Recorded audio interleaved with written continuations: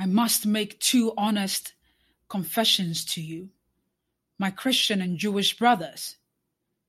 First, I must confess that over the past few years, I have been gravely disappointed with the white moderate. I have almost reached the regrettable conclusion that the Negro's great stumbling block in his stride towards freedom is not the white citizen councilor or the Ku Klux Klaner, but the white moderate, who is more devoted to order than to justice, who prefers a negative peace, which is the absence of tension, to a positive peace, which is the presence of justice, who constantly says, I agree with you in the goal you seek, but I cannot agree with your method of direct action, who paternalistically believes he can set the timeable for another man's freedom, who lives by a mystical concept of time, and who constantly advises the Negro to wait for a more convenient season. Shallow understanding from people of goodwill is more frustrating than absolute misunderstanding from people of ill will. Lukewarm acceptance is much more bewildering than the outright rejection. Martin Luther King, Jr., a letter from the Birmingham jail.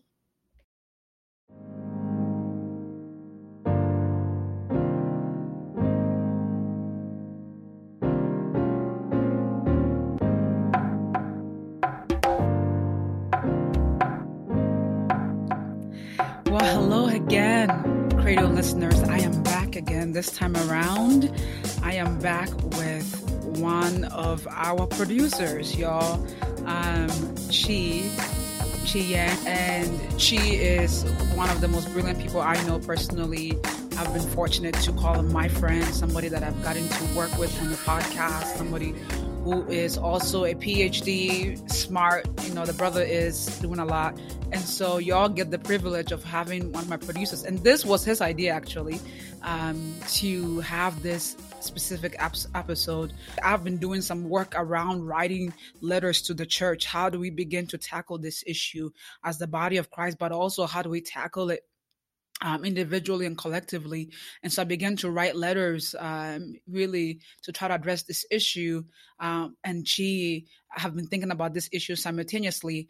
And so we decided to have this collaboration on here. So I will actually be interviewed and I'll be going back and forth with Chi. So it's going to be a very fluid process. And so please welcome Chi to the Cradle. Hey, Chi. Hey, Grace. Thank you for the invitation. I'm really flattered by what you said about me. So I guess I'm the voice behind the voice. You are the voice behind the voice. You and Jasmine, you guys are both the voice behind the voice. Yeah, between you and Jasmine, you guys make a lot of this thing possible. You really do. Yeah, I appreciate it. Most of the time we just sit at home and doing the editing. Today, I think it'll be a really interesting opportunity to also give you, Grace, opportunity to sort of hear your thoughts. Yeah, absolutely. Thank you, Chi. I mean, today is really about as the body of Christ, have we gotten it wrong, right? And talking about that and seeing where we move from here. So Chi, I'm gonna just hand it over to you here, and we can go back and forth and see how this pans out. So Grace, I think a few weeks ago, I was talking to you and Jasmine, and you mentioned that you're writing a letter to the church, and I was really intrigued. Do you want to talk about what was the impetus for this? Oh God! First of all, I just want to say this. I'm gonna say some things that is gonna, really offend. I think people from all walks of life. Mm-hmm. I think it's going to offend church people. It's going to offend people, meaning not offend in the sense of like in a painful way, but I think it's going to, move us to a place of accessing our own hearts. And so, for me, everything that I do in my life, I try to begin to think about what does God has to say about what's happening in our world? What does God has to say about our condition, our human condition? And so, Chi, when I began to write this letter, for me, this was personal, right? Mm-hmm. Like, as somebody who grew up with 3 Black brothers, who has a father, I personally have witnessed, right, police brutality. My brother has someone who has been in the incarceration system. I've seen where the system has really played against him because of his Blackness. I've seen police invaded our home, wrongly because they could. And so for me, this is personal. For me, this is real. But also as a child of God, as somebody who is critically always thinking about the world, critically thinking about us as a people and us as a body of Christ and our responsibility in the world. I felt really, I think out of pain, I felt like we as the body of Christ, collectively as the Western church, particularly as the white church, has not responded to this correctively, biblically, and as well as socially, we just have not responded. And so this letter was to address them. It was almost reflective of MLK's letter when he was in the Birmingham jail, because I was really inspired by his letter. And I thought, this is my letter to the church. This is my letter to my white brothers and sisters. This is my letter to anybody who's not white but still complacent about the death of Black bodies in our nation. Yeah, that's a lot. I think it's timely in the sort of the recent uprising and what's still happening right now in our cities. I like your first line in your letter. You said you're quoting Gandhi saying that I like your Christ, but not your Christianity.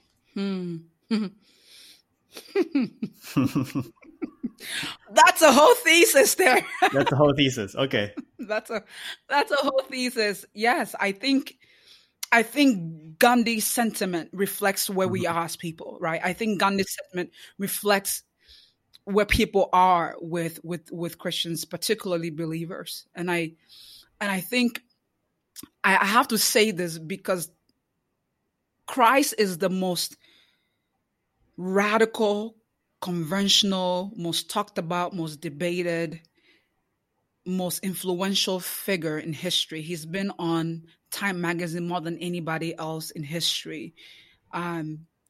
His movement on the earth, even for people who were not Christians, were impacted by his life and his philosophy and the way he lived his life. And so Gandhi's sentiment is true that Christ is a flawless, is God in person, right? Flawless in its entirety.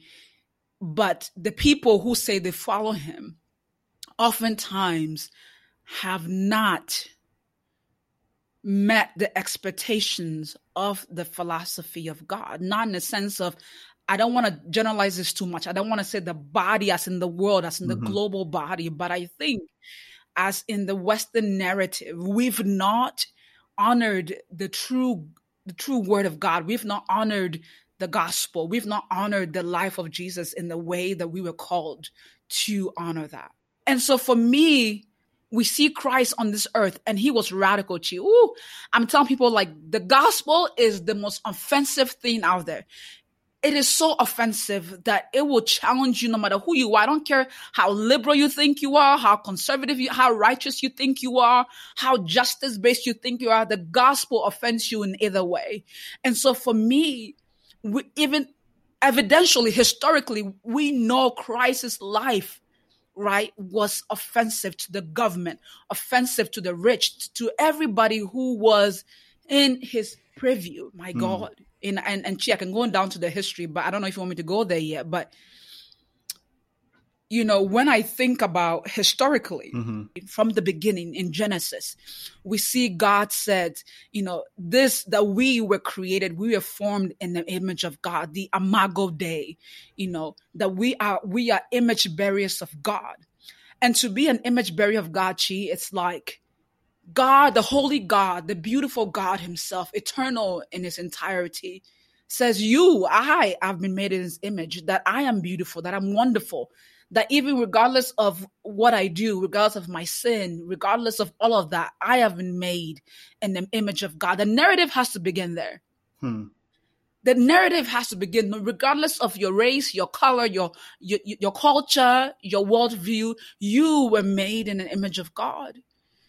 And I think that centers us, that moves the historic conversations, because if that's where we begin, then that changes the narrative. And throughout history, throughout the Old Testament, I'm going to go into the worldview in a second. Throughout, biblically, we saw the fall of man from Adam and Eve, right? We saw men who did not see their image as God. Like, they didn't even see themselves as image bearers. So they thought they could create their own image. They could be their own God. Even that's a problem in itself, right? Mm-hmm. So, and that's important to make, because human beings since then have been trying to play God over each other. And so from that fall, we see even the Old Testament, till this day, we see in the Old Testament a fight for power, and all of those things really manifested in people trying to be gods over each other, when that was never the commandment, because we were all, again, created as the Imago Dei. So people who want to say the Bible is not justice, people actually, the reality is people don't know their history. They don't know the word of God. The reality is even Christians don't know the word of God. Christians don't read the word of God. And so the reality is we can't start our history without starting from the image barrier.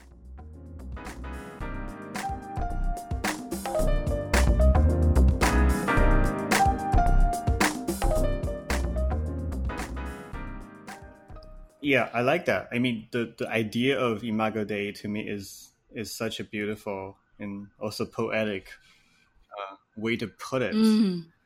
I think the counterpoint I find challenging is that presumably the broader body of church and many aspects of American church, American evangelicalism, will also claim that they believe that, right? Like, I think there's many places where people will say, they will acknowledge the fact that, yes, we are all created as we are created equal. And there's history to that concept itself that we probably won't get into today, but the idea that we all carry the image. But do you feel like there's a disconnection between some of us hear that and we respond certain ways, and some part of the culture also hear that, but Absolutely, they don't respond quite the way we expect them to respond? Absolutely. And I think it's important to always position arguments, right? Always position these conversations, because I said in my letter, part of my letter, I said, the gospel, the Bible itself and the life of Christ, and even the apostles were all Easterners. They were people from the East. The Bible was written from those people, right? And so from that perspective, that's where the word of God comes from. And that's a very collective culture, right? It's not about the individual, it's about the we and not the I.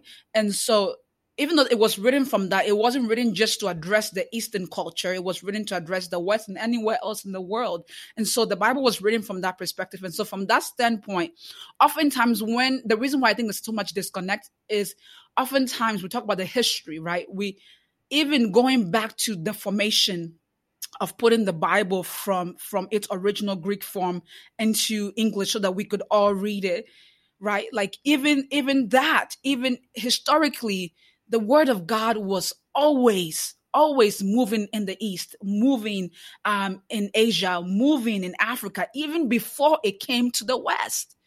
And so it was never led, the movement of the gospel was now led by the West. It was led from that perspective. But oftentimes when we think about the gospel, it starts from me as an American, me as whatever country I am from the West, right? Like it begins from that narrative. It begins from me and my family. But the body of Christ does not begin from me and my family. It begins from us as a collective. And so I think when we look at the history over time, the reason why we've seen the slavery, we've seen all these things is because mankind, again, making the connection back to the falling of man. We see Adam and Eve. Mankind fell because they did not think they were the image bearers in the first place. So they thought, if I could control other people, I would have the power of God. And so over time, we've tried to control each other. We've tried to be gods. This is why we've seen slavery and we've seen other things come into fruition, because men have always been trying to be God instead of be image bearers of God, instead of seeing the equality. And so the church here right now, the reality is we are complacent. The reality is it's much more easier for me to go to church, do my church things, than for me to actually say, I'm going to suffer with you, because suffering makes everything real, right? If I have to actually see my brother, it removes me from my comfortability. If I have to actually see my neighbor, it removes me from the place where I am, right? And so the reason why there's such a disconnect is because we've always begun the narrative from the West. It can't begin there. It has to begin from the East. It has to begin that Jesus Christ himself, even if you move it even to a higher umbrella, thinking about God as eternal Father, as the mighty God, we have to start from there. That these are his children, that I don't care where you are, what you believe, we are his children. Like, you have to begin to see it from that perspective. You have to begin to see it, that Jesus was an Easterner and that he was a collective, like he was God in person, but yet he believed in the collective body. That's who he was. This is why he had 12 disciples. This is why Jesus Christ never walked by himself. Yeah, it's a very interesting dichotomy you're positioning here. And it's not something that I'm very familiar with, but maybe I want you to dig a little bit deeper for us here. This idea of please. The collective versus what I'm assuming when you refer to West, that's more of an individualistic idea. Is that right? Absolutely. I think absolutely. There's maybe another layer of exploitation that comes with the kind of empire building that's happening in the West. Not that the West is exclusive in doing empire building. Oh no, everybody's doing it. So right? There's this idea that maybe modern day we really feel like we're individuals, but we're not. I think it's so interesting, Chi, because I think even when I look at the narrative around liberalism and as well as Christian or people who consider themselves more morally positioned, on both sides, the far right and far left, everything is all about the me. Yeah, like, it's interesting because even, on both sides of the aisle, I listen to the narrative and it's all about how I feel, who I am, my freedom. And once I have my freedom, yes, I fight for other people, but it's everything is about it's a very relativistic culture, which is like, it's relative to me, right? It has to matter to me. And so in the span of things, we are still all under that Western perspective, whether it is a liberal, whether your worldview might differ, no matter what part of the aisle you may be, it is still under that umbrella that we as a culture oftentimes think about the I before the we. And so for me, collectivism, when I think about collectiveness goes far beyond just like, oh my God, I care about your issue. I hear you. I feel you. Collectiveness to me goes to the place that I am going to lay my life down for you, and really goes back to the narrative, the second commandment, and really has to be two things first, right? No matter where you are, God commands us as believers, right? I have to start from that perspective because that's my lens. That as a believer, I have to love God first. That's number one, because when I understand what it looks like to love God, right? He is himself the image. He is God, but then I'm the image bearer. I have to love him first. And then I have to then love my neighbor. And what does neighbor mean, Chi? My neighbor does not mean the lady next door. It does not mean just my person across from me. My neighbor means geographically, it means economically, it means class, it means race, it means all this construct that we have formed and created as human beings over time. And so for me, when I think about my neighbor, right, it's not just the Lord commands us, right? Love your neighbor as yourself, right? Like the first commandment for me as a believer, right, is to love God, right? Because he is holy. He is this flawless thing, right? Flawless God, the God of the universe. He's holy. But then out of that love, I am commanded to love my neighbor. And that simply is, I think it is the most difficult, more than even like sinning and all of this stuff, right? I think it is the most difficult thing that we are asked as believers, that we are asked as people, just human beings, is to love your neighbor. Because it's easy, Chi, really. Even people who are like super like, oh, I am down for everybody. Like, it's easy for me to love my friend. It's easy for me to even love my neighbor next door.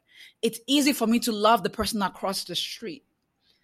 It's very hard for me to love somebody I've never seen before across the world.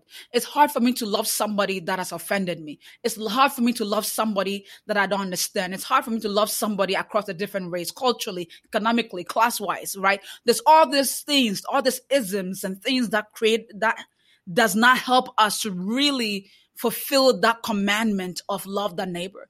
And so to be a collective means I have to really navigate through all those isms and all of my world view and all of my comfortability to be in a place where I lay down my life for another person. Right. I think the thing I thought was really beautifully put was the part where Jesus said that the way you treat the least of among you is how you treat me.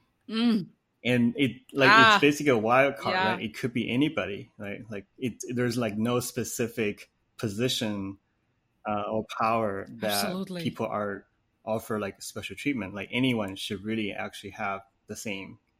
And he's saying that, well, if you let the least in your society get treated like this, then you're not treating me right. I remember hearing an activist saying recently, and I apologize for not remembering her name. And she was saying that we will forget this idea that we are all born as social creatures. Like we're born with the knowledge that we know that we're part of each other's lives. We see ourselves in other people. Like this is very like this imago Dei that we just naturally, intuitively know. But we also born in a culture that really socialized us to be individuals. And that's creates this really possibly problematic division in our own heads, because part of us feel like, well, the pain for this other person is the pain to myself, but there's part of me says, well, it's me.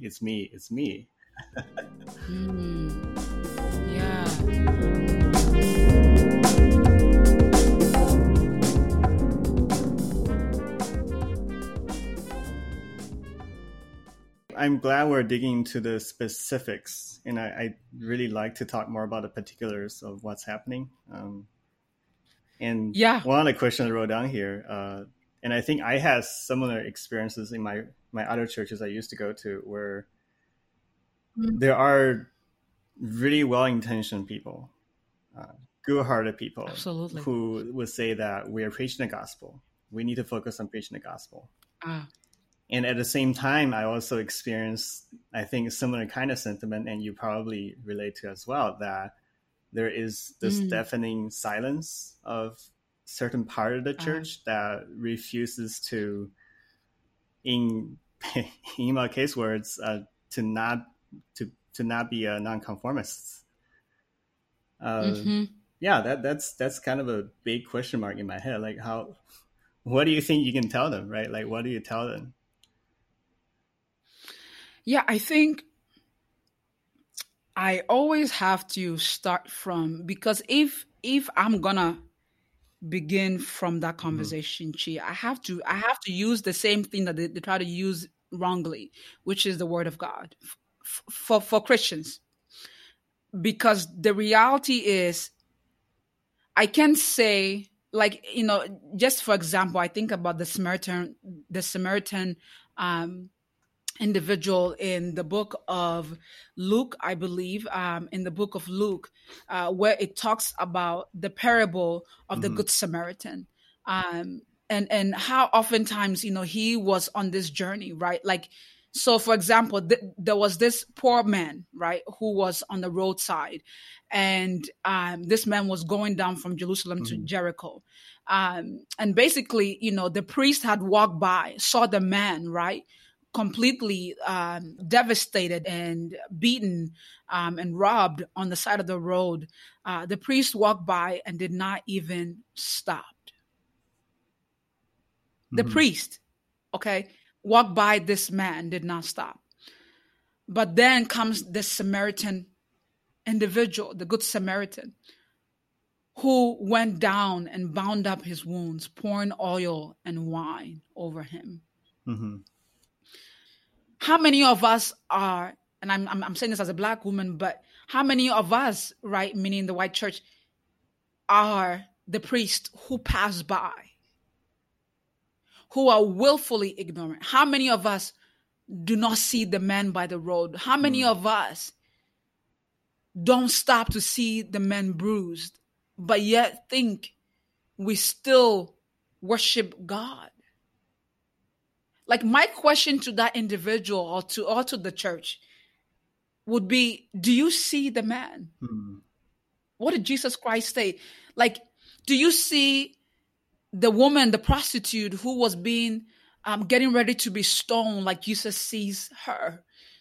I'm getting emotional. Like, do you see her? Do you see the lame? Do you see the blind man? Like, do you see the Black man? Do you see George Floyd on the floor? Do you see him?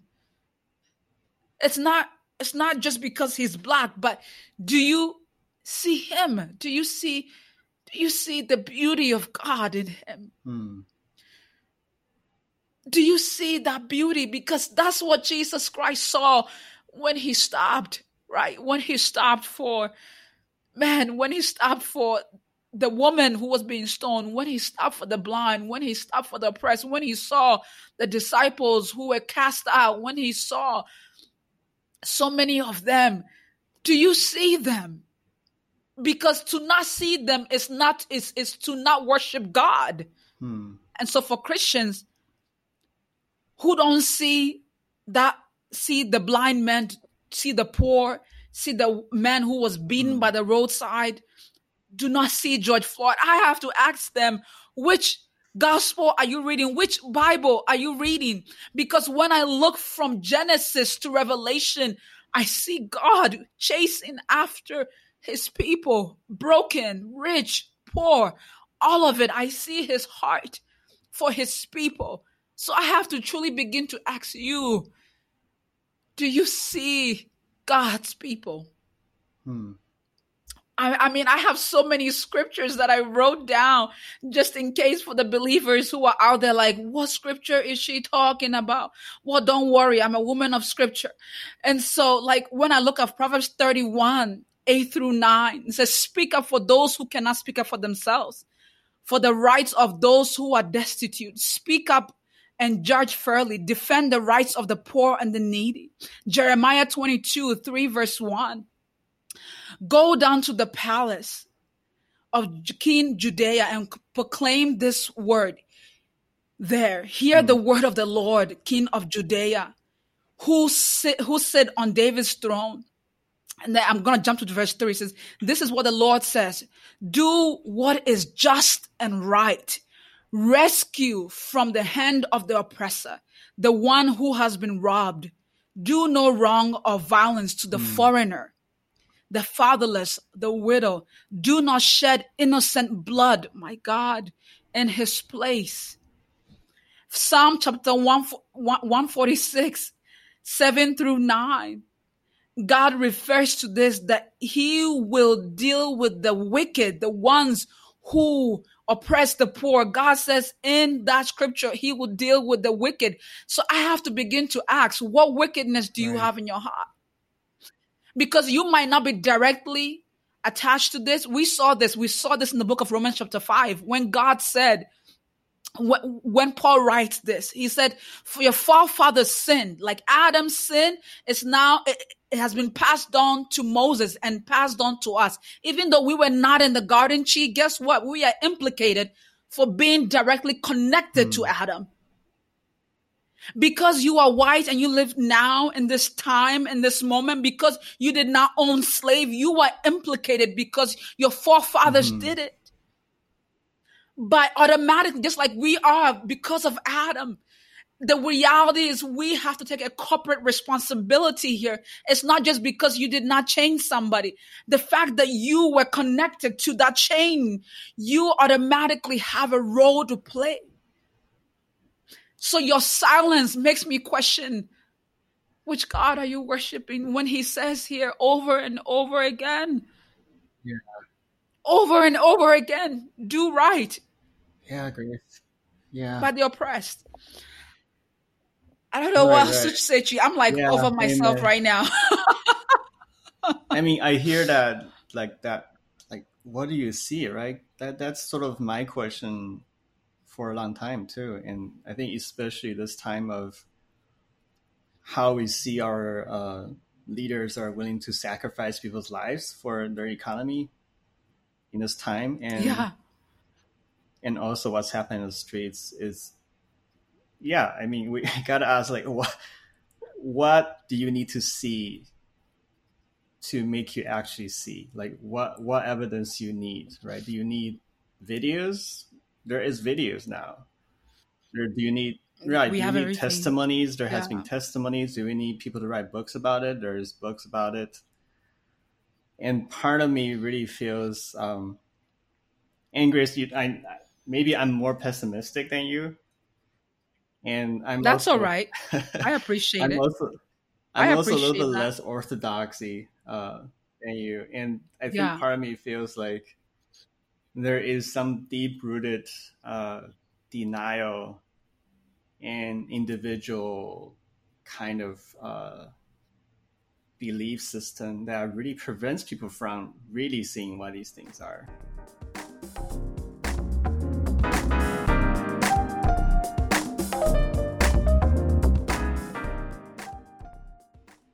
That almost feel like you get this sort of, and feel free to disagree with me on this point too. I think I'm like basically going off what we're talking about. I'm like thinking as we talk right now that we know that there is a core of the orthodoxy of Christianity that is about individual salvation. And we talk a lot about how your faith is what's between you and God alone. Like, it's not up to anybody else. You have to take charge of it. You have to go to God yourself, all that. I grew up listening to that too. But, and this is sort of the controversial part, I might be pushing people's buttons here, is there also a collective version of that salvation, right? Like, is there such a thing that we collectively can actually get to that salvation? And maybe that is something that we need to collectively work towards.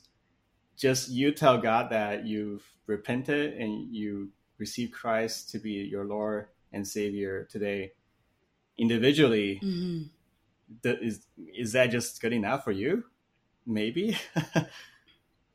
Like, what is blinding people from looking beyond that?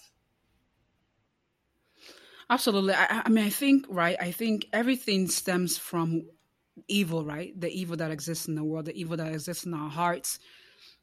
Even though we believe in the idea of evil or not, I mean, it's hard not to, right?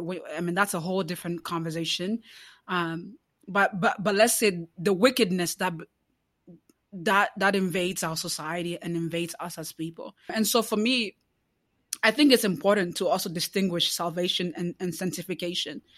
I think salvation is what I think is important to think about it is what Christ has done for all of us, right?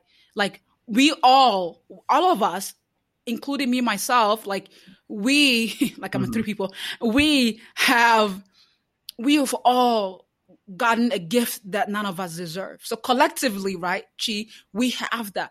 But repentance, absolutely, like we see as well that there is a place where there is repentance as a collective, but that moves just not from salvation to sanctification. I think we have to understand that I have to someday stand before God as grace. I'm not going to stand before God as the whole body of Christ. I'm not going to do that. I'm going to stand before him for my life and for how I treated the collective and how I lived in the collective. Absolutely. And for my salvation. But then God is going to move from my salvation, because that's a gift of God. He's going to move to the place of sanctification. Sanctification is like, basically, for people who are, this is like, I don't want to, just to explain this word, it is the continuous transformation through the Holy Spirit. So it is the continuous transformation as a result of receiving salvation. So really, in the book of James, right, and also people who are listening, in the book of James is this beautiful story. What James is addressing Christians, he's addressing them because they've become really complacent. They've become complacent in the way they love people, in the way they care for each other, the way they care for the oppressed. And so James is writing this letter to them. So this is after they've received their salvation. This is after each one of them has come to a place of like, I have received salvation and it's a free gift. Now James says, okay, now that you've received this gift from Christ that you didn't have to work for, that your sin could not pay for, your blood, Jesus Christ could only pay for that. Now you have to actually live it out. So this is what the collective body really matters, not just the individual, the collective. So we as the body of Christ, now that we know that we have the blood, we have the atonement, right?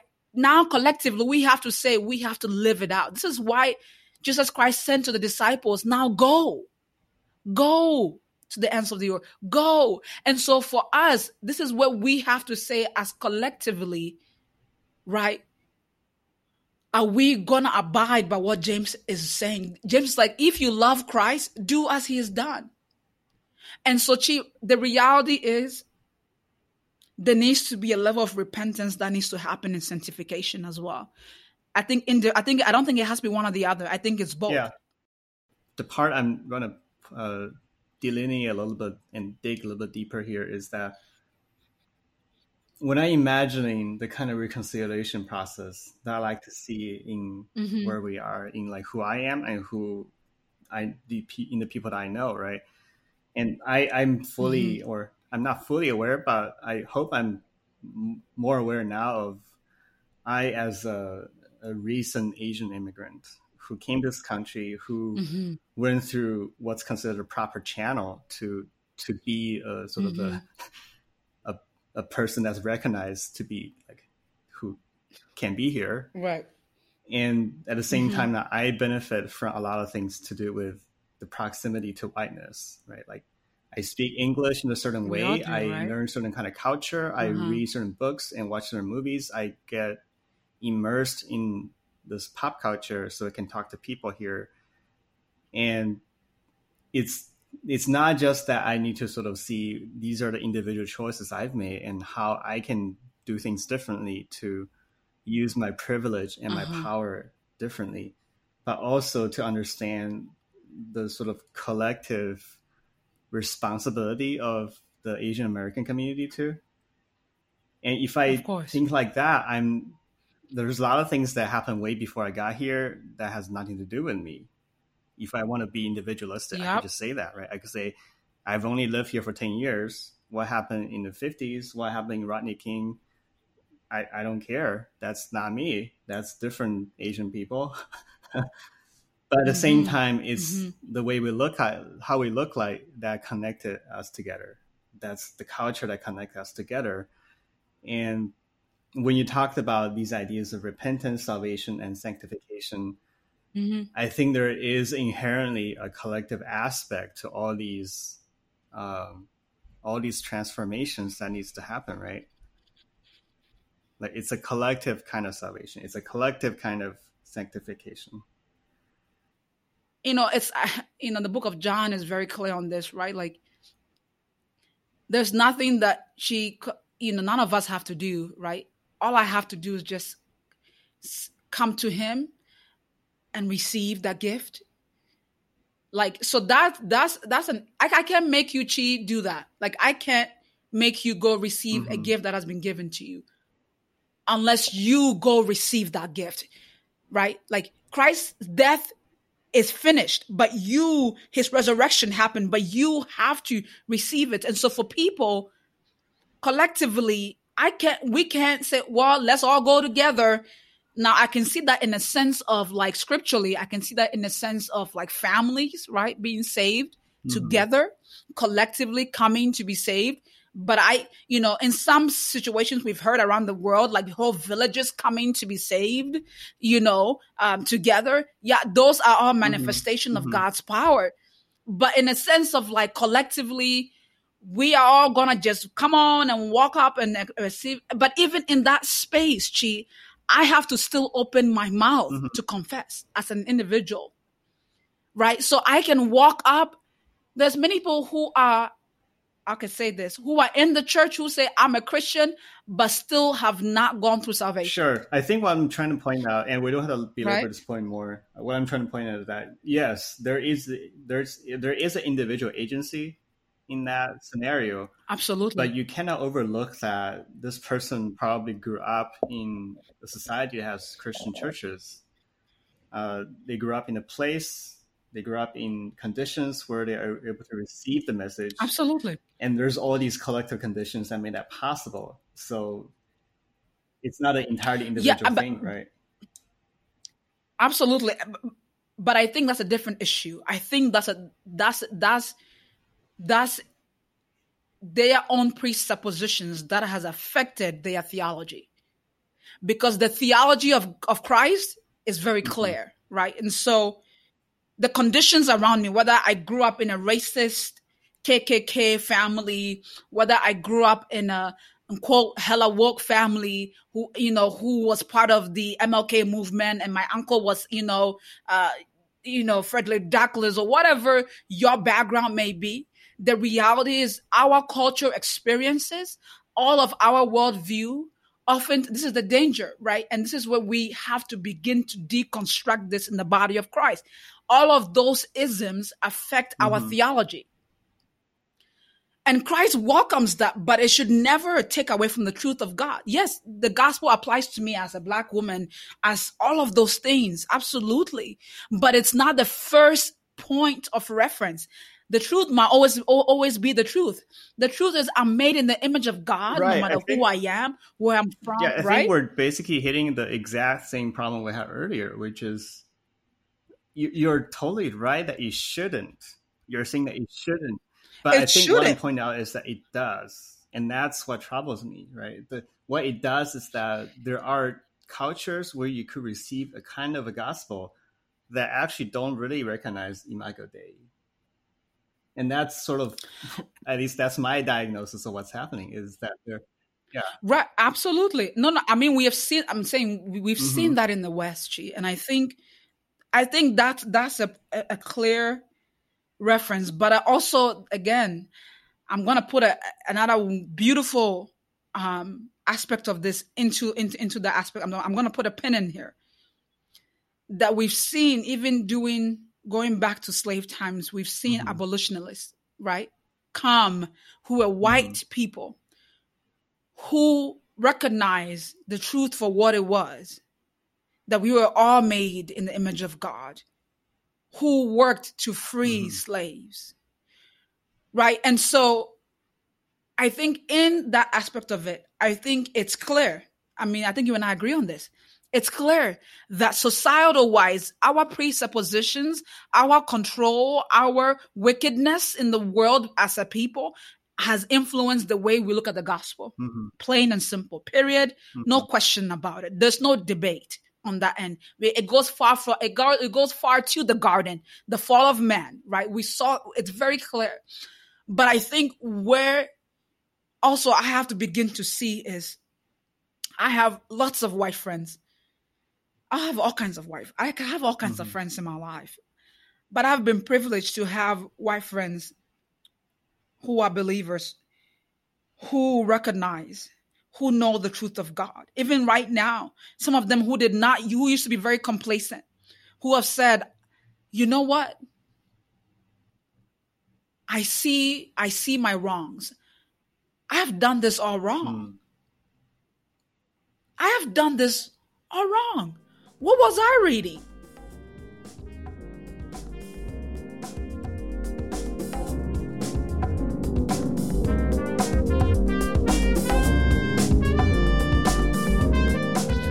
But oftentimes, it comes back to the root of him. It comes back to the root. A lot of them, it was fear. It was pride. It was willful ignorance. It was, well, if I say the wrong thing, I'm going to be criminalized if I, one way or the other. It was the need for acceptance by a certain group of people, right? So there's all these things that does not stop you from still seeing the truth. It should not, but it does, right? And so many of us have all those things in our lives. We have all of our walls that stop us from recognizing truth when we see truth. Our families, our culture, all of our gender, all of these things that stop us from truly seeing the truth of God. Right. Because if I had to really sit down, this is why people, I think, sometimes are scared to talk to me about this stuff. Because the reality is, if I have to sit down with a person and begin to deconstruct their thoughts, they begin to realize, oh my God, I had all these layers up.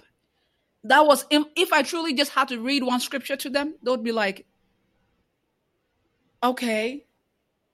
But when I begin to tackle the walls, my family, what I grew up with, and I know that's a difficult work that most people are not called to. It really is a difficult work as a Black woman, because especially for me, particularly as somebody who is in a lot of leadership spaces, oftentimes I'm the tokenized Black woman. I understand this way too well. But I have accepted, I'm getting emotional. I have accepted that in order for the kingdom of God to come alive, I can't let my pain stop me there. I have to open the door for this difficult conversation with my white brothers and sisters. I have to, because if I close the door, then it stops there. It stops there. And so I have to, and man, when I've opened those doors, I've had some of the most healing conversations of my life in this time with my friends, and I've been able to talk about things with them that they did not. I had a friend who apologized to me over and over again. People who knew about my own brother's situation when things were happening, who just did not understand, but now could after the layers were addressed. And yes, it's difficult work, but it cannot, as for me, as somebody who's still part of the body, who's just a human being, no matter who you are, I have to be willing to say, yes, I'm not your soundboard. I am not your Google. But I have to be willing to let those difficult conversations happen. It has to happen, Chi. I can't stop there. I can't. Then what is going to happen with generations after me? Yeah, Grace, I think that's so valuable. And I also just want to affirm like the stories you tell. And that's the reason I got on board with this podcast. Was I really treasure, I value the stories you tell, and you help telling with your friends. And I think that is a really challenging work. And you're really right that is also a very crucial work. And it's a very crucial work to center the voices from the margins, to sort of center the voices, these stories that I think makes a lot of people uncomfortable. And I think Oh, that's a really much needed antidote to wake people up. Hopefully. it is waking people up, and I tell about time. I am still a Mm, scientist, right? I was trained as one. I think in a very analytical way. I think, but I also have a very hmm emotional side of who I am, and so this is the reason why I am on the process of pursuing seminary hmm degree, right? Because I ask difficult questions, but I have a passion to mm, educate people rightly, but also help us come to a place where we understand the truth for what the truth is, regardless of all of these isms that we carry as mm, people. And so for me, I know not everybody's called to this difficult work, but we are all called to some form of it. Um, and we are all called to do it. And the reality is, man, I tell people all the time, like people see Grace, they're like, oh my God, she's so forgiving, she's so kind and so sweet. And because I'm often that token person, right, right. in those conversations. I'm often extending grace, but people don't understand. I grew up in the streets in Ghana, 12. I have a very, very hardcore side Mm, of who I am, and it's very intense.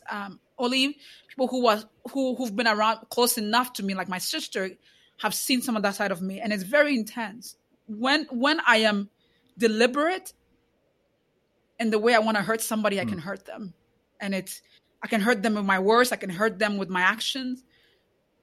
But I have come to the place of where God has radically transformed my heart because I know the depths of who I am is this loving person. I know it because I know that not because I came to that place by myself, because I have seen what my own wickedness, if I let it be, could be. But I know what my surrender also looks like under God. And so I tell people all the time, none of us hmm are perfect. None of us are holy thou. None of us were made righteous by ourselves. Christ made me righteous. And so for me, that is the anchor for hope where I stand. That is where I know, because I cannot atone for my sins, that I myself, I am fallen in so many ways and I'm broken in so many ways, but because of his grace and love, I can do things that only he allows me to do, calls me to the place of being at the mm, feet of Christ. And I have to recognize that, because support them, don't get it twisted. I'm crazy when I need to be crazy, but don't abuse it, right? But I also recognize that Christ calls me higher. mm, He calls me higher. He calls me a higher place that is higher than me. He calls me, because Christ does not just care for our emotional being. He cared for our physical. He cared for our emotional. He cared for everything that has to do with us mm, holistically. It's not just about, okay, be a good person, be spiritually fulfilled. No, Christ cared for the bleeding woman. He cared for us holistically. He healed her physically. He fed the individuals who were hungry. He provided manna to the Israelites in the desert. Like, he cares for our physical being.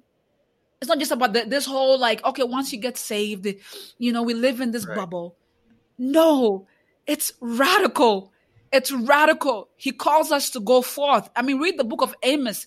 It, it's all about justice. I mean, read it over and over again, because it will mess you up. I mean, read James, it would mess you up. But more importantly, if anything gets through your heart, always go back to the cross. And I think that's what it is Mm, for me. Is I have to look up and not down. Because if I look down, the grace that the world would produce, it's not the grace that the world yeah. needs. Yeah. The world is not ready for that grace. That grace is not, hmm the world is not ready. But the grace that looks up, the world needs that grace. The world needs that grace to go out and to love radically. to live righteously by his power, to do justice rightfully, to speak where there is oppression and but to speak where there is also wickedness and sinfulness, but not because I am their judge. It's because I have been called to just love. And out of that love comes transformation.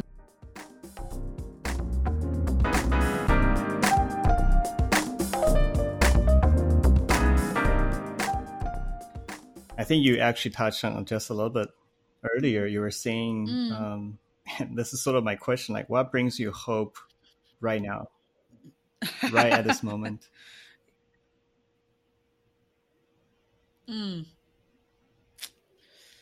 Ooh. Wow. Yo, I'm getting emotional over here because for me, this is very emotional. Because I love hard.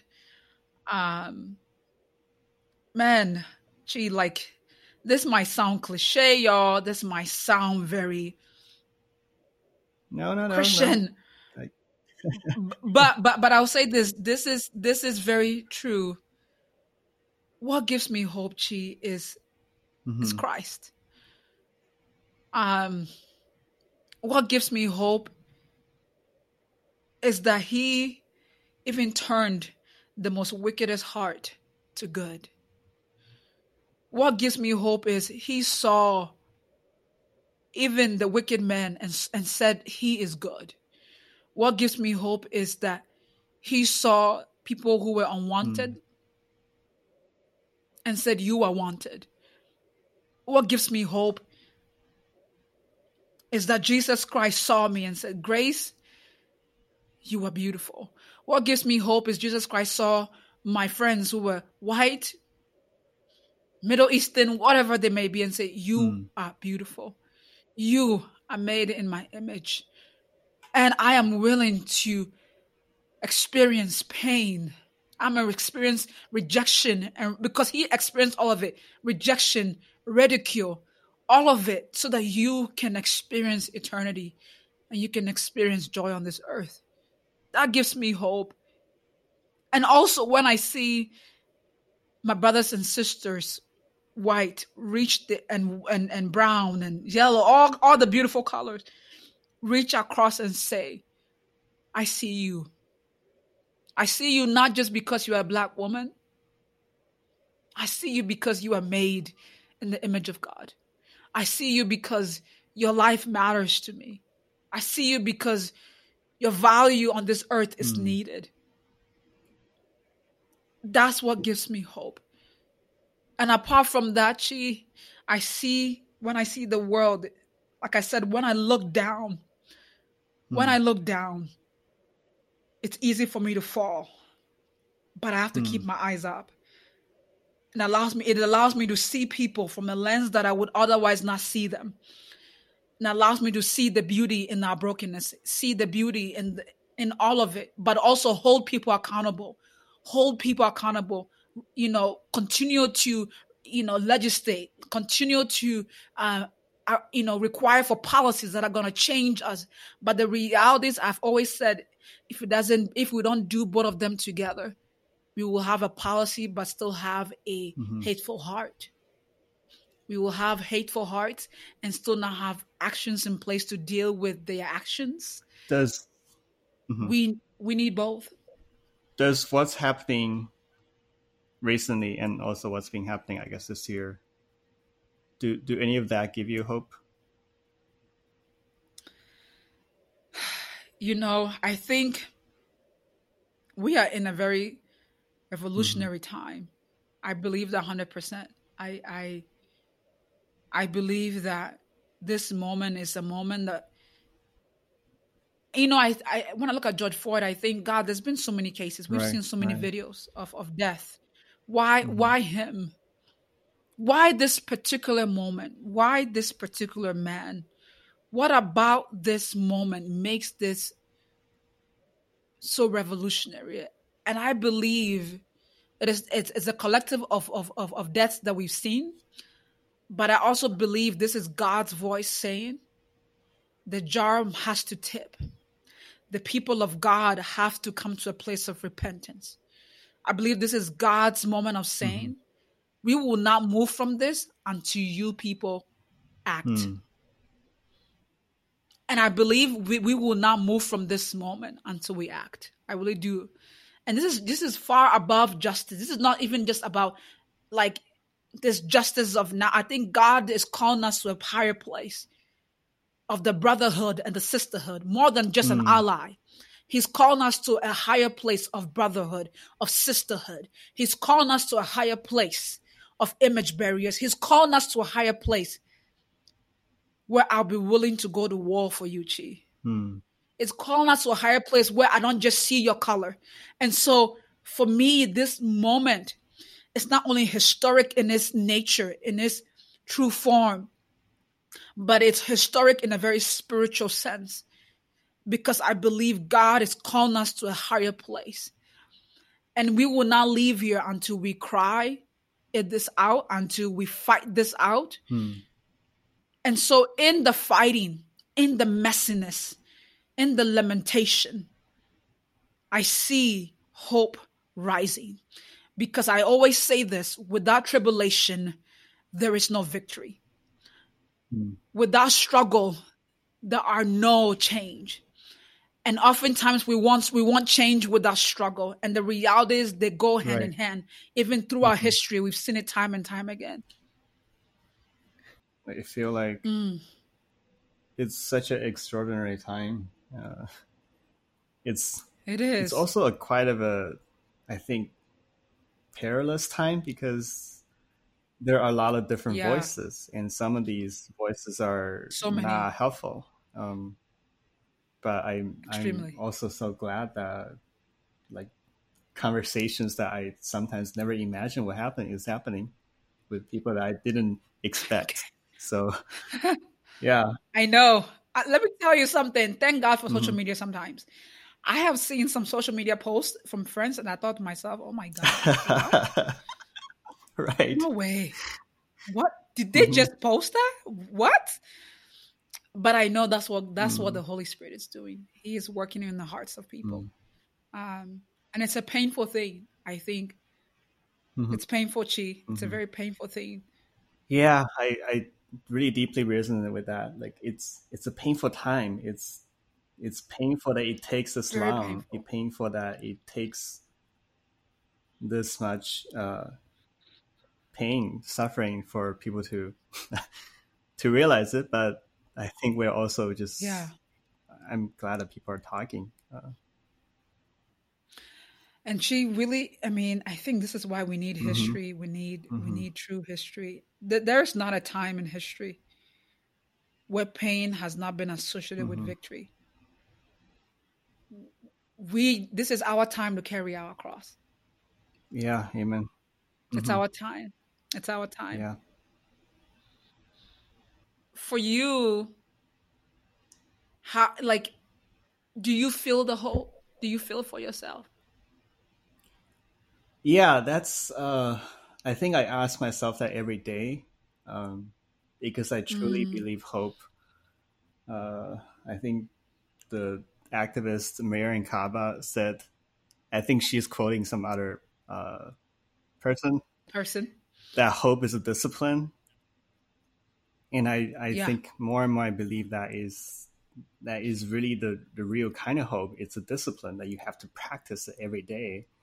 It's not like a blind kind of optimism just says, oh, I think it's going to be okay. I'm just going to like wait. And I think there's a real hope that really moves people to action, really moves your feet. That's the real hope that I aspire to. So I think looking at where we are right now, I do feel hopeful. And I think in some respect, I think that's also a necessity for me to do that. Like I don't think I can like survive if I don't feel hopeful. Absolutely. That's just a necessity. Yeah. It is. I think, you know, Chi, that's one thing I want to continue to say to people. You have a choice in this. To my white brothers and sisters, you have a choice in this, and you will be held accountable no matter who you are. As a culture, we'll be held accountable. As the body, we are being held accountable. What we do now, listen to me when I say this to you guys. What we do now in this exact moment, our choices in this exact moment will affect the rest of the future moving forward and the rest of the church moving forward. Mm-hmm. And so you have to begin to create and change the narrative for your sons and daughters who have to carry the cross after you. Mm. Leave them with something tangible to carry. Leave them with history that they can be proud of. Leave them with ideas that they can carry. Leave them with the word of God that is uncompromised, that is not messed over by your own presuppositions and your own ideas. Leave them with just the raw gospel. And let them carry their cross rightfully and justly.